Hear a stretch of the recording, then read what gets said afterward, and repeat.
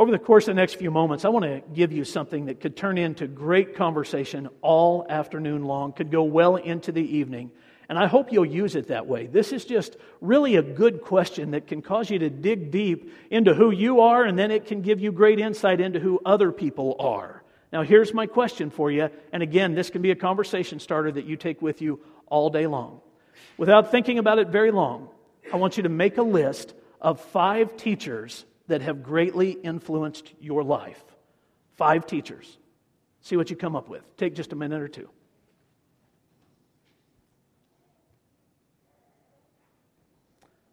All right, now to keep you honest, here's what I'd like for you to do. Would you turn to the person sitting next to you, and if you're not sitting next to anybody, go sit next to somebody so that you can do this. Turn to the person next to you and tell them who those 5 people are. Just give them their names. They aren't going to necessarily know who they are, but give them their names. 5 people. All right, hopefully you got those listed out. If you didn't, finish out sometime later today. And again, let me encourage you, if you're having lunch with other people, ask them who their teachers were. If you're sitting around talking this afternoon, ask the people that you're talking with who their teachers were and find out why they were significant. And I'll show you more about why all of that matters as we make our way through this. I was sitting at my desk, made my own list. I thought, I'm just curious. 5 influential teachers. I blew right past 5. Ended up with what I thought was 10. Somebody came out after first service, told me it was 11. So somewhere I lost count. I want to show you those names. Take a look at this. I know they don't mean anything to you at all, but here they are. Betsy Billings, Jim Coates, Hank Brandis, Rick Wright, Craig Tucker, Jim Dunning, Doug Ingmeyer, Dennis Glenn, Hiram Castle, John Polson, and Ben Merrill. Now, I made that list and then looked back at it, and I started looking for common things within each of those individuals. And there were glaring things that jumped out at me. Let me see if they jump out at you as well. Betsy Billings was my 4th grade Sunday school teacher. Jim Coates taught our middle school Sunday school class. Hank Brandis taught a bunch of 9th grade boys in Sunday school. I was one of those boys. Rick Wright was my first youth minister. Craig Tucker was the second one that I had. Jim Dunning was a high school Sunday school teacher and youth sponsor, and I got into a lot of trouble with him. Doug Ingmeyer was the dean of students at Manhattan Christian College when Tina and I attended there. Dennis Glenn was a professor. He taught me how to teach. Hiram Castle, also a professor. He taught me how to preach. John Polson taught me more about leadership than any person I have ever met. And Ben Merrill brought all of those lessons together. So I stopped with those 11 names. But then I'm looking back at them, and here's what grabbed hold of me. Every one of the names on my list comes either from the church or the spiritual realm. It's very surprising to me. Not one of those names comes out of the public school system. Not one of them comes out of the education system. Every one of them comes out of the church or the spiritual realm. I was really curious about that, so I decided I was going to go home and ask my wife to make her list for me. We were sitting out on our deck, and I said, honey, I want you to tell me the names of 5 influential teachers in your life. I knew pretty much the names that she was going to list, and she didn't disappoint me. She rattled them off very quickly. All 5 of her names come out of the public school system in Council Grove, Kansas, where she grew up. Those teachers had invested in her life, and they meant a great deal to her. They influenced her in some pretty significant ways. She was very close to some of them. She babysat for them. She took care of their kids. She ate lunch with some of those teachers. She spent time in their classrooms.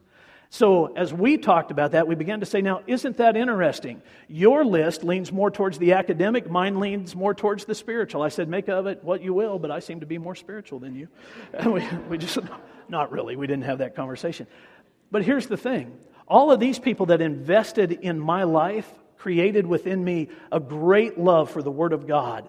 They created within me a great love for the church, and they developed within me a desire to be involved in full-time paid ministry. I wanted to go into ministry because of these people. Now, that's kind of obscure. One of my earliest memories is going home after church and pretending to be a preacher. Isn't that goofy? We would listen to Gene Carlson, then I would go home and I would try to be a preacher. So I knew from a very early age that's what I wanted to do. It was kind of between that and being a hunting guide. I wasn't sure exactly how that should fall out. Well, Tina's list created within her a desire to be a teacher. She went to school for that very thing. The list, we began to realize, seemed to fall somewhat occupationally. And I realized that in a lot of situations, that's exactly what it is. For the person who loves school, there can be a great desire for education. For the athlete, it may very well have been the coaches that influenced them. For the musician, it would be the music teachers and the people that invested in their lives that way. For the welder or the auto mechanic, it might have been the shop teachers or other people that they spend time in the shop with. Their list would tend to have names from that realm. We decided to test it a little bit. We were out to dinner with some folks last night, so I said, hey, you guys are going to be my guinea pigs. I want to see what kind of a list you make. They made a list for us, 5 names pretty quickly, and we realized they blended or drifted towards the occupational, the things that they would do later on in their lives. Made me wonder about those things that create within us teachable moments in the presence of these people, whether that's my list, Tina's list, these people's list, whatever it might be. What is it that makes us teachable? So this morning with the guys that I pray with, I asked them to make a list real quick, and we went around the room, and they did. They all made a list, and I said this to them: what made you teachable with each one of those individuals? One fella said this is great insight. He said, I trusted them. I trusted them. That's what made me teachable, was trust. Another fella made this comment: it was the seasons that I was going through. That's why I was teachable with each one of these individuals. I was teachable within the seasons. Now, whatever it is, maybe it's our interest, maybe it's trust, maybe it's teachable moments, we have people in our life that have grabbed hold of our attention at different times, and they have taught us things that we hold on to. Well, the same thing is true in the Bible. It is full of great teachers. The Bible is full of great teachers. One of them is actually referred to by a number of biblical scholars as the teacher. He wrote several books in the Old Testament, and in those books he imparts amazing wisdom and knowledge. And at different points, teachable moments, at least what he perceives as teachable moments, he will try to drive home his points. He'll want to make sure that people are listening to him. They hear what he's about to say. Now, I had teachers like that in my life. Hiram Castle, when he would teach in different classes, he would come across something that he didn't want us ever to forget. So he would lay all of the groundwork, and then he would say this, and I'll tell you why. I'll tell you why this matters. Some of you listen to Charles Stanley when he preaches. He has a habit of doing that same thing. When he wants you to grab hold of a certain thing, Charles Stanley will say, listen, listen. Well, the teacher in the Bible will do the same thing. His name is Solomon, and he has a way of telling us what I'm about to say matters. Make sure you don't lose it. Make sure you're paying attention. Make sure you grab this. Let me show you one of those examples. We're going to go to the book of Proverbs. Proverbs chapter 3. We'll start in verse 1. Here you go. This is his, I'll tell you why, or his listen. Pay attention to how he does this. Verse 1. My son, that could also read my daughter. My son, do not forget my teaching, but keep my commands in your heart. Now, can you hear the passion in that as he's making this plea that you pay attention? Listen to it a little bit differently. My son, do not forget my teaching, but keep my commands in your heart. What I'm about to say matters. This is a great plea. It matters. And it's followed by a promise. For they will prolong your life many years and bring you prosperity. Now that's a secret tucked away in the Bible. People have chased the answer to this secret for a long, long time. What will prolong our life? What will make us live longer? And what will increase our prosperity? Well, the teacher in the Bible says, you pay attention to what I'm about to say, and you'll find the answer to that question. The things that I'm about to lay in front of you have the ability to prolong your life and increase your prosperity. There's a great plea followed by a great promise. Listen to how he goes on. Let love and faithfulness never leave you. Bind them around your neck. Write them on the tablet of your heart. Then you will win favor and a good name in the sight of God and man. Trust in the Lord with all your heart and lean not on your own understanding.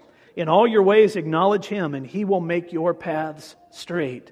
So we have the plea in the beginning followed by the promise. And then here's what Solomon does, this great teacher from the Bible. He gives us a path.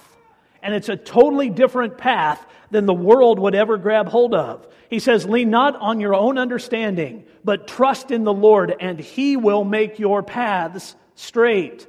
We have a plea, a promise, and now a path. And the path is different than anything anybody else has ever presented. It's different than what the world presents. Tina was reading on Facebook this past week, or maybe she was listening to the radio. I don't remember exactly how it came about, but she heard an article that really captured her attention. The person that wrote this article or was speaking made this statement: if you are living only for this world, then you better live for all you're worth right now.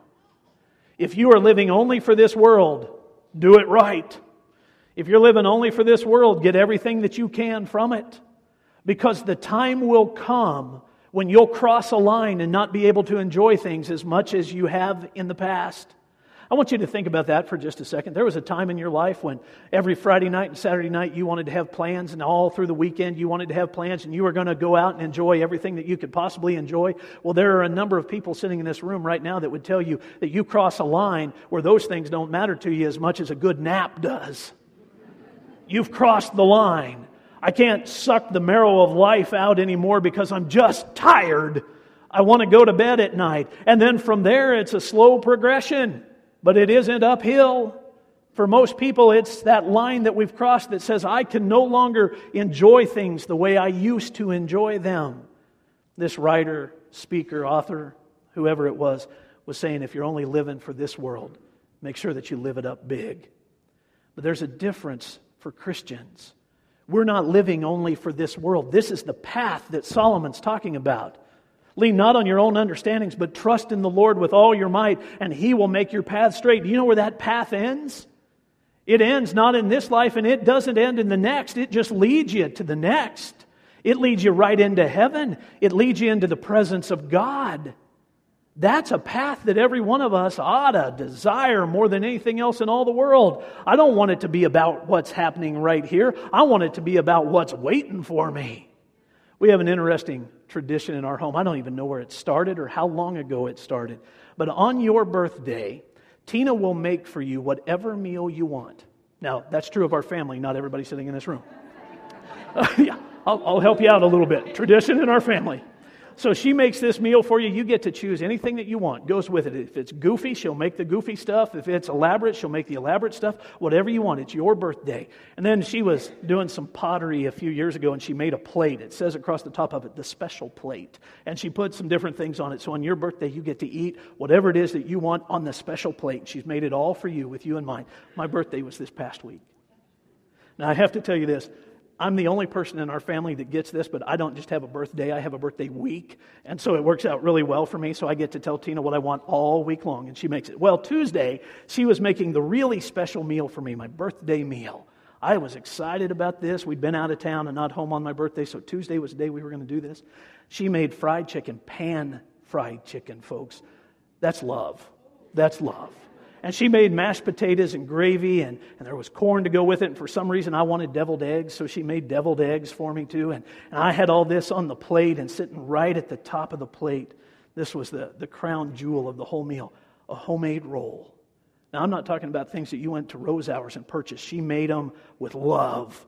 I fell in love with my wife because of homemade bread. I went to her house when we were in college. Her mother had made these rolls, the same one that we were having on Tuesday night. I had never tasted anything like it, and I thought, I need to be a part of this family for a long, long time. So she made me this roll, and I've got the chicken and the mashed potatoes and the gravy, and I don't know why I do this. My boys do it too. We mix the corn with the mashed potatoes. Anybody else do that? Oh, that's heaven on a plate when you got pan-fried chicken right next to it and the butter's melting off of the roll, and I am hurting myself on this meal. And then I realized I got a piece of 4-berry pie waiting for me. And I've seen it cooling on the counter. I asked for it. I said, I want the 4-berry pie. She made this for our elders one time, and the elder said she could do that every month for them. This pie's good. And I'm waiting for it. And the whole time I'm eating the chicken and the mashed potatoes and the gravy and the corn mixed into it and the butter dripping off the roll, I'm thinking to myself, but the pie is still waiting. The best is yet to come. I've got to make sure I'm ready for it. Folks, that's how a Christian lives. The best is yet to come. I want you to imagine everything that we enjoy in this world magnified by 1,000. If God is the creator of the universe, and He is, if He is the creator of this world, and He is, if God is the one that created all that we have around us, everything that we enjoy, and He is the creator of heaven, can you imagine that heaven is any worse than what we're living in right now? Or is it 1,000 times better? It's the best of creation, mostly because it puts us in the presence of God and His Son Jesus Christ, but it is also the best of creation because God designs things that way. This path that Solomon's talking about leads us right there. The best is yet to come. With that in mind, every one of us should want to live, just like Paul would write about in the book of 1 Corinthians. Listen to this. This is 1 Corinthians chapter 9. Do you not know that in a race all the runners run, but only one gets the prize? Run in such a way as to get the prize. Everyone who competes in the games goes into strict training. They do it to get a crown that will not last, but we do it to get a crown that will last forever. Therefore, I do not run like a man running aimlessly. I do not fight like a man beating the air. No, I beat my body and I make it my slave, so that after I have preached to others, I myself will not be disqualified for the prize, because the best is yet to come.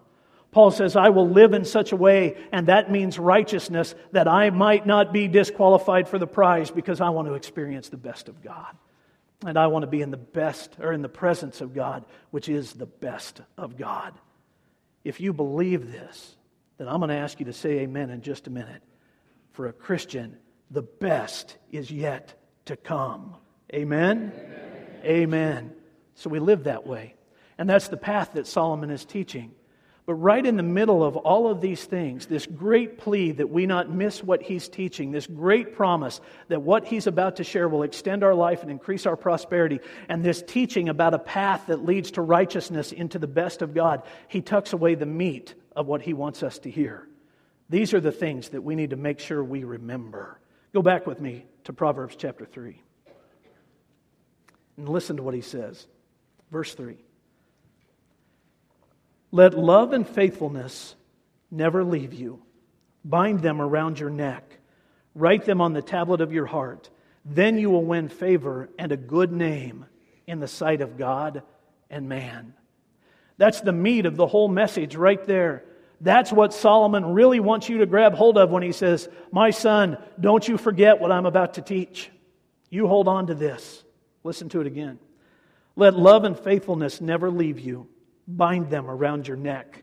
Write them on the tablet of your heart.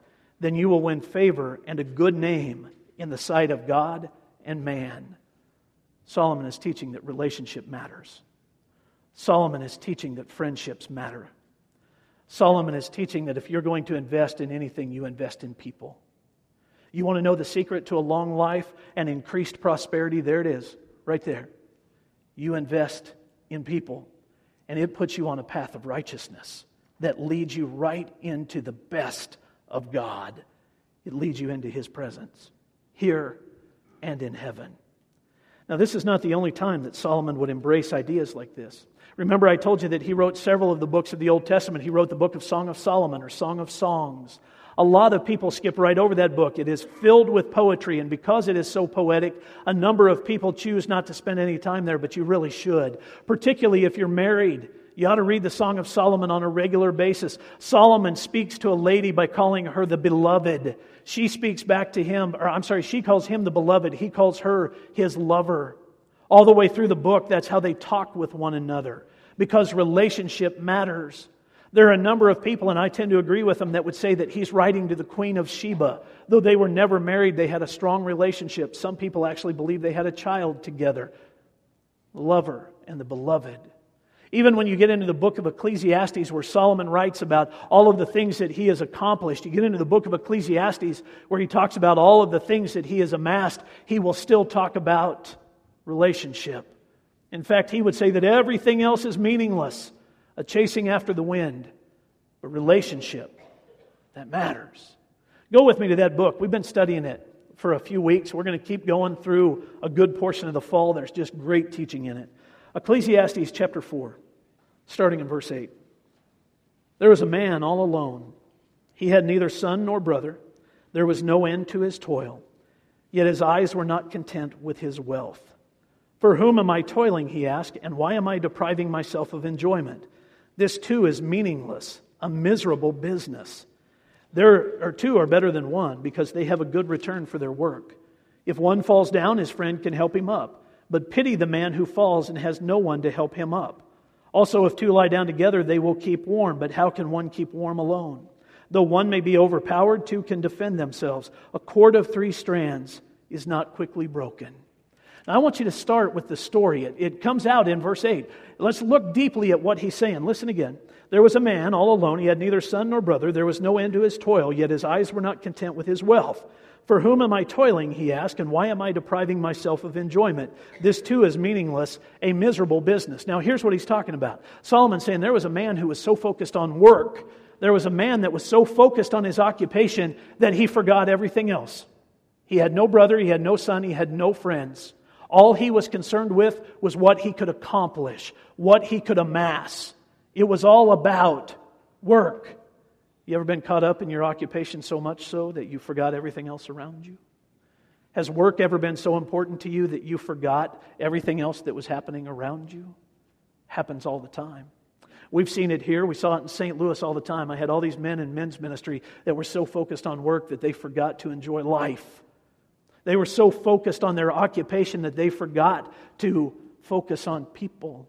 They were so focused on their occupation that nothing else ever mattered until finally they looked back and said, what was this all about? Why have I done that? The ladies there were doing the same thing. They were going to work every day. Their husband was on his way to work. The wife was on her way to work. Both of them were so invested in what they were doing other places that they forgot to invest in home. They forgot to invest in their kids. They forgot to invest in enjoying life. Solomon is saying that's exactly what was happening with this man. He missed the point. He missed what really matters.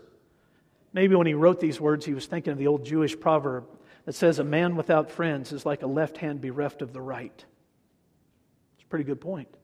Man without friends is like the left hand bereft of the right. You see, relationship matters. And there are 4 different areas that Solomon would call out to us that he wants us to understand. And we have to get these things in right perspective. And if we do, we find the secret to a long life and increased prosperity. The first area that Solomon would say we really have to pay attention to is the area of work. Listen to how he says this. 2 are better than 1 because they have a good return for their work. For a lot of people in today's world, we're going to work solely with the idea of getting something for our efforts. That's a job. I'm going to go there. I'm going to work as hard as I can. I'll work as many hours as I possibly can, and I will get as much from it as I can possibly get. That's my goal. There are other people, we talked about this a few weeks ago, that see their occupation as a career. It's a means of personal advancement. I'll go there so that I can advance in my realm as much as I possibly can. And then there are other people who see their occupation as a calling. It's a way of ministering. It's a way of sharing the gospel. And really, that's the sweet spot that you want to get into. I'm doing this because God has given me the skills to do it. He has blessed me to do it, and I'm using it for His glory. That's really a good place to be. But then there's a number of folks that also, no matter what they or how they view their job, they still do it, perform it with an idea of delayed gratification. The time is coming when I'm actually going to be able to retire and enjoy life. So I'll amass as much as I possibly can right now, forgetting everything else that matters, and then I'll eventually be able to enjoy life. What a tragic place to be. Because the truth is, they forget what matters the most. Living within each moment and seeing the people around us. When we can see those people, we can begin to invest in them. Solomon would teach, 2 are better than 1. There's a better return for your work. Now that may mean productivity, but it may also mean that when you understand the relationships that exist within that environment, you really get to invest in what matters, which is people. Oh, do your job, but see the people around you. Let your eyes be open to that. Learn how to live within the moment, because delayed gratification will always disappoint. Listen to this from Ecclesiastes chapter 7, verse 14. When times are good, be happy. When times are bad, consider that God has made the one as well as the other. Therefore, a man cannot discover anything about his future. Delayed gratification doesn't matter. Learn how to live in the moment. You don't know what the future holds, so invest in the people around you, even at work. Then once we've accomplished that, it allows us to focus on the walk that we would call life. This is everything else outside of the work environment. It's the walk that we call life. Solomon would say this, Ecclesiastes chapter 4 again. If one falls down, his friend can help him up. But pity the man who falls and has no one to help him up. Now that's a great illustration that comes right out of the days that Solomon would have been writing. People were walking everywhere. Nobody was driving a car. Nobody rode a motorcycle. Very few people rode horses even in those days. They just walked everywhere. And pits were everywhere. Sometimes those pits were dug by bandits. Sometimes they were just natural occurring pits. But here's Solomon's teaching, and it's not the only place it shows up. This is also found in the book of Deuteronomy and also in the book of 1 Chronicles. If one of you falls into the pit, if a person falls into a pit and nobody's there to help them up, that's a pitiful, pitiful situation. In fact, God would say it is so important that the person that's standing on the outside, if they don't pull that person out of the pit, they will stand in judgment with God. That's how important it is. So here's Solomon teaching that we need to have somebody that's walking through life with us, and if we fall into a pit, they'll reach down and grab us. Do you have somebody in your life that will always be there when you need them? Do you have a person that will meet you in the lowest spots? Do you have somebody that when you find yourself in a pit is willing to jump into the pit with you if necessary and maybe even just sit there quietly with you and then lead you out of the pit? I hope you do, because that's what matters. Solomon says if you don't have that, you're to be pitied. That's a sad discourse on life if you have nobody with you. Maybe you've heard the story about the man who was out for a walk and he was met by a thief on his walk. That thief had a mask over his face and he got a hold of him at gunpoint, took him back to his house. He wanted to come into the man's house, so the man let him in. Of course he would, because he's being held at gunpoint. They looked around at everything on the wall. They looked around at everything on the tables. They looked at everything that this man possessed. And the thief handed him a bag and he said, now I want you to fill this up with the most valuable things in your home. I want you to give me what is most precious. That man looked around the house and then he began to stuff friends into the bag. It's relationships that are the most valuable. And he handed it back to the thief, and the thief, of course, was confused. That's a man that understands what it means to walk through life with people. I have relationships. I have people that are close to me that are willing to do whatever is necessary, and they'll do life with me. That is really an important place to be. We can let other things confuse us to the point that we can't actually see that. Listen to this from Ecclesiastes chapter 4 again. This is verse 4. And I saw that all the labor and all the achievements spring from man's envy of his neighbor. This too is meaningless, a chasing after the wind. That's how Solomon sets up this whole teaching. It isn't the things that hang on the wall or sit on the table, all the things that we achieve or even the things that we're jealous of in other people's life that we chase after. It's relationship that matters. And you need people that will do life with you. And he goes on to this third realm, really an interesting one, particularly in today's world. Listen to how Solomon writes this. Also if two, this is verse 11, also if two lie down together, they will keep warm. But how can one keep warm alone? Now, I want to apply that passage to marriage. It is not initially applied that way. But during the days that Solomon would write, he was speaking of people that were walking along the roads in Palestine. Majority of us will never find ourselves on a cold Palestinian road at night. So we're going to make a different application. Here's the way Solomon meant it to be. When they would travel places, again, they didn't have cars, they didn't have modes of transportation, they walked everywhere they went. And it could be well over a day's journey to get to the next town, so they would have to walk at night. They didn't put on a backpack with tents and sleeping bags and Gore-Tex and everything else with them. They would have to carry big, heavy blankets. And that became cumbersome in the journeys that they would go on. So oftentimes when they would travel together, they'd build a little fire. And are you ready for this? Then when they got ready to go to bed, they would lay down together. Might be two guys that were traveling town to town. When they got ready to go to bed, they'd lay down by the fire together. I have personal space issues. I can't imagine that is the way it worked. When I was traveling for the Bible college, I had a good friend named Bill Minahan. Bill is 6'5". He was a magician at the time. Bill would travel with me. He would set up magic shows in the towns where I was going to recruit. More often than not, we ended up sleeping in the bed of my pickup because I worked for a Bible college that was not cash flush, and Bill was a magician who was living from love offering to love offering. So we didn't spring for a lot of hotels, and then there were times that we couldn't find a hotel even when we wanted to spring for one of them. We pulled into Montrose, Colorado on the opening night of elk season. We wanted a hotel room. It was 23 degrees below zero. There was not one to be found. So we slept in the bed of my pickup for I believe at that point it was the 6th night in a row, and it was cold. We rolled out the sleeping bags, we climbed in, we tried to sleep. I think 4 hours into that mess, I woke up or found myself still awake, shivering, thinking I was going to die, and this thought ran through my mind.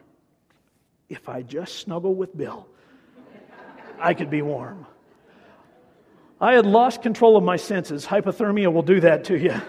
Quickly, they came back to me, and I realized we're at a truck stop, and they have hot showers in there, and all I've got to do is drop $6, and I can go get warm. So I dropped $6, went and took the shower, and before long, Bill came in there too, and I said, Bill, how are you doing? He said, that was cold. And I said, this is what happened? He said, I wasn't that cold. Yeah, neither was I. Neither was I. Well, that's what was happening on the Palestinian roads. Most of us are never going to experience that. So let's apply the whole thing to marriage. If two lie down together, they'll stay warm. How can somebody stay warm if they don't? There's a lot of warmth in an intimate relationship with a spouse where you're doing life together. For the better part of 25 years in counseling, one of my questions when I'm just getting to know people is this: how do you sleep together at night? And people look at me like I'm a little bit crazy, and I'll say, no, really, I'm concerned about the posture. How do you sleep together at night? And I know that some people can't touch when they're sleeping, and that's all right. That fits in its own category. But if there's great distance between you, it's not very warm in the marriage. I've told you this before, and it's probably too much information for you. Tina and I, when we go to bed at night, and it's my favorite time. For 25 years, we just celebrated 25 years of marriage. For 25 years, it's my favorite part of the day when we go to bed together. Because there's a lot that's communicated in going to bed together. And when we sleep together, I have an arm under her, an arm over the top of her, and I drape a leg over the top of her, and then I just lock her in. And we stay there as long as we can until my shoulders go out. And then you have to move. Sometimes Tina will say, you know what, it's really hot, so maybe let's not do that. Okay, I got you. Or she'll say things like this: give me just a few minutes before you lock me in. Okay, baby, that's fine. And then we're locked in. You know what's communicated in that? There's a lot of warmth, a lot of intrigue, a lot of safety. It's a way of saying that everything is okay. That's warmth in a relationship, to be able to say everything's okay at the end of the day. So Solomon's teaching us, you invest well, and you make sure that you're staying warm together. And that's great medicine, folks. You make sure you're staying warm together.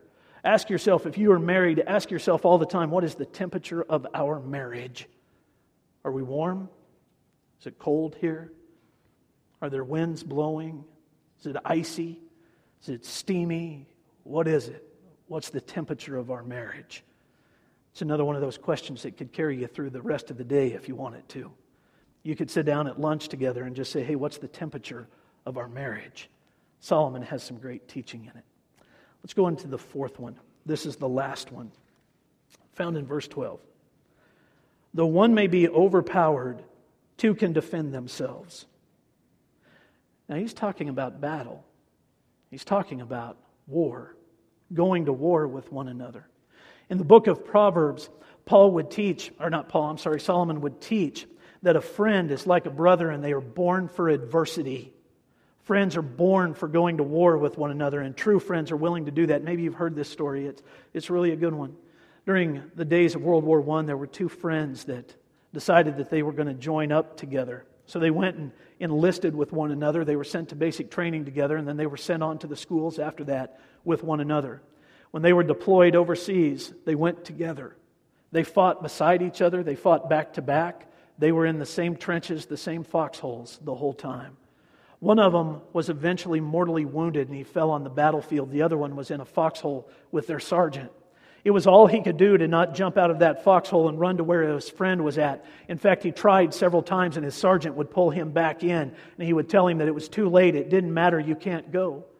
Sergeant got distracted and he turned the other way, and that man jumped up out of the foxhole and he ran to where his buddy was at. In the process, he ended up mortally wounded himself. He still had enough strength to get his friend off of the battlefield. So he picked him up, carried him a ways, and then he ended up dragging him the rest of the way back to the trenches, the foxholes where everybody else was at. When he got back into the trench where his sergeant was at, the sergeant, both angry and intrigued, deeply moved, looked at this young man and he said, "What a waste. He's already dead and now you're dying. What a waste." The man looked back at the sergeant. He said, "No, sir, it's not a waste." He said, "How can you say that?" And he said, "Because when I got to him, these were his last words. I knew you would come, Jim." And then he died. It wasn't a waste. You see, when we go to war with people that we are closely connected with, and I don't mean warring with them, I mean warring with them. They're right there with you and they are right there beside you. You have a better chance of survival because you have other people in it with you. Now let's take it a step further. We're going to go to the New Testament, the book of Galatians. Chapter 6, verse 1. "Brothers, if someone is caught in a sin, you who are spiritual should restore him gently. But watch yourself, or you also may be tempted. Carry each other's burdens, and in this way you will fulfill the law of Christ." There is a spiritual battle around us all the time. And you need people that can see it. You need people that have the ability to see it in your life, and you need people that will gently come to you and say, "Hey, you're losing this battle. I want to fight with you. I want to help get you out of this. I want to help carry the burden." There's great teaching from the Apostle Paul that couples with the teaching of Solomon. You need people in your life that will go to war with you. You need people that will stand back to back with you and they will fight the enemy, be it physical or spiritual. You need people like that. And if you want to have a long life on this earth and you want to increase your prosperity, those relationships will matter. At work, in life, this walk that we call life, the warmth of the marriage relationship, and then in the warring relationship. You need those types of folks. But I want you to see how Solomon puts it all together. This is the last part of chapter 12, verse 4. "A cord of 3 strands is not quickly broken." Some translations of the Bible say a cord of 3 strands is not easily broken. Now in Solomon's teaching, he says that you need another person beside you in all those different realms, and then you need God wrapped around the relationship. And if you have that, that relationship will be strong. A cord of 3 strands, you have 2 people and then God, His Son Jesus Christ, the Holy Spirit, all one, wrapped around the relationship. If you are equally yoked in Christ in each of those relationships, then God is the one who holds it all together and it's not easily broken. You make sure in each one of those situations that you're investing in those lives, that you're investing the kingdom in them. You make sure that you have common goals and common interest, and you make sure that God wraps all the way around because He'll hold you together. In the difficult moments at work, God will hold you together. In the difficult moments in life, God will hold you together. In the difficult moments of the marriage relationship, God will hold you together. In the difficult moments of spiritual battle and even physical battle, God will hold you together. A cord of 3 strands is not quickly broken, nor is it easily broken. That's how you invest in relationships. Great secret that he uncovers, and good teaching to help us understand it. I hope you'll pay attention to those things. As Solomon would say, don't forget this. It matters. Hopefully you were teachable and you can receive that and you can hear it because it matters. Why don't you stand and pray with us? Father in heaven, I am very grateful for the depth of Solomon's teaching. It gets lost on us at times. We've already covered this in our study of the book of Ecclesiastes, but it bears repeating. These relationships matter. They're important. You teach us over and over and over in the Bible that people are important. Father, would you help us see that and hold on to it and live it? There are times in our world where computer screens dictate relationship. Lord, help us move past that so that we can look deeply into a person's eyes, into their heart, into their souls, and we can develop strong, lasting relationships with them. And Father, help us to do it with you wrapped around each one of them. I pray that that begins with us giving our lives to you individually. Help us surrender, Lord, especially those that have not. Help them surrender the first time that they might find salvation and a walk with you. In Jesus' name, amen.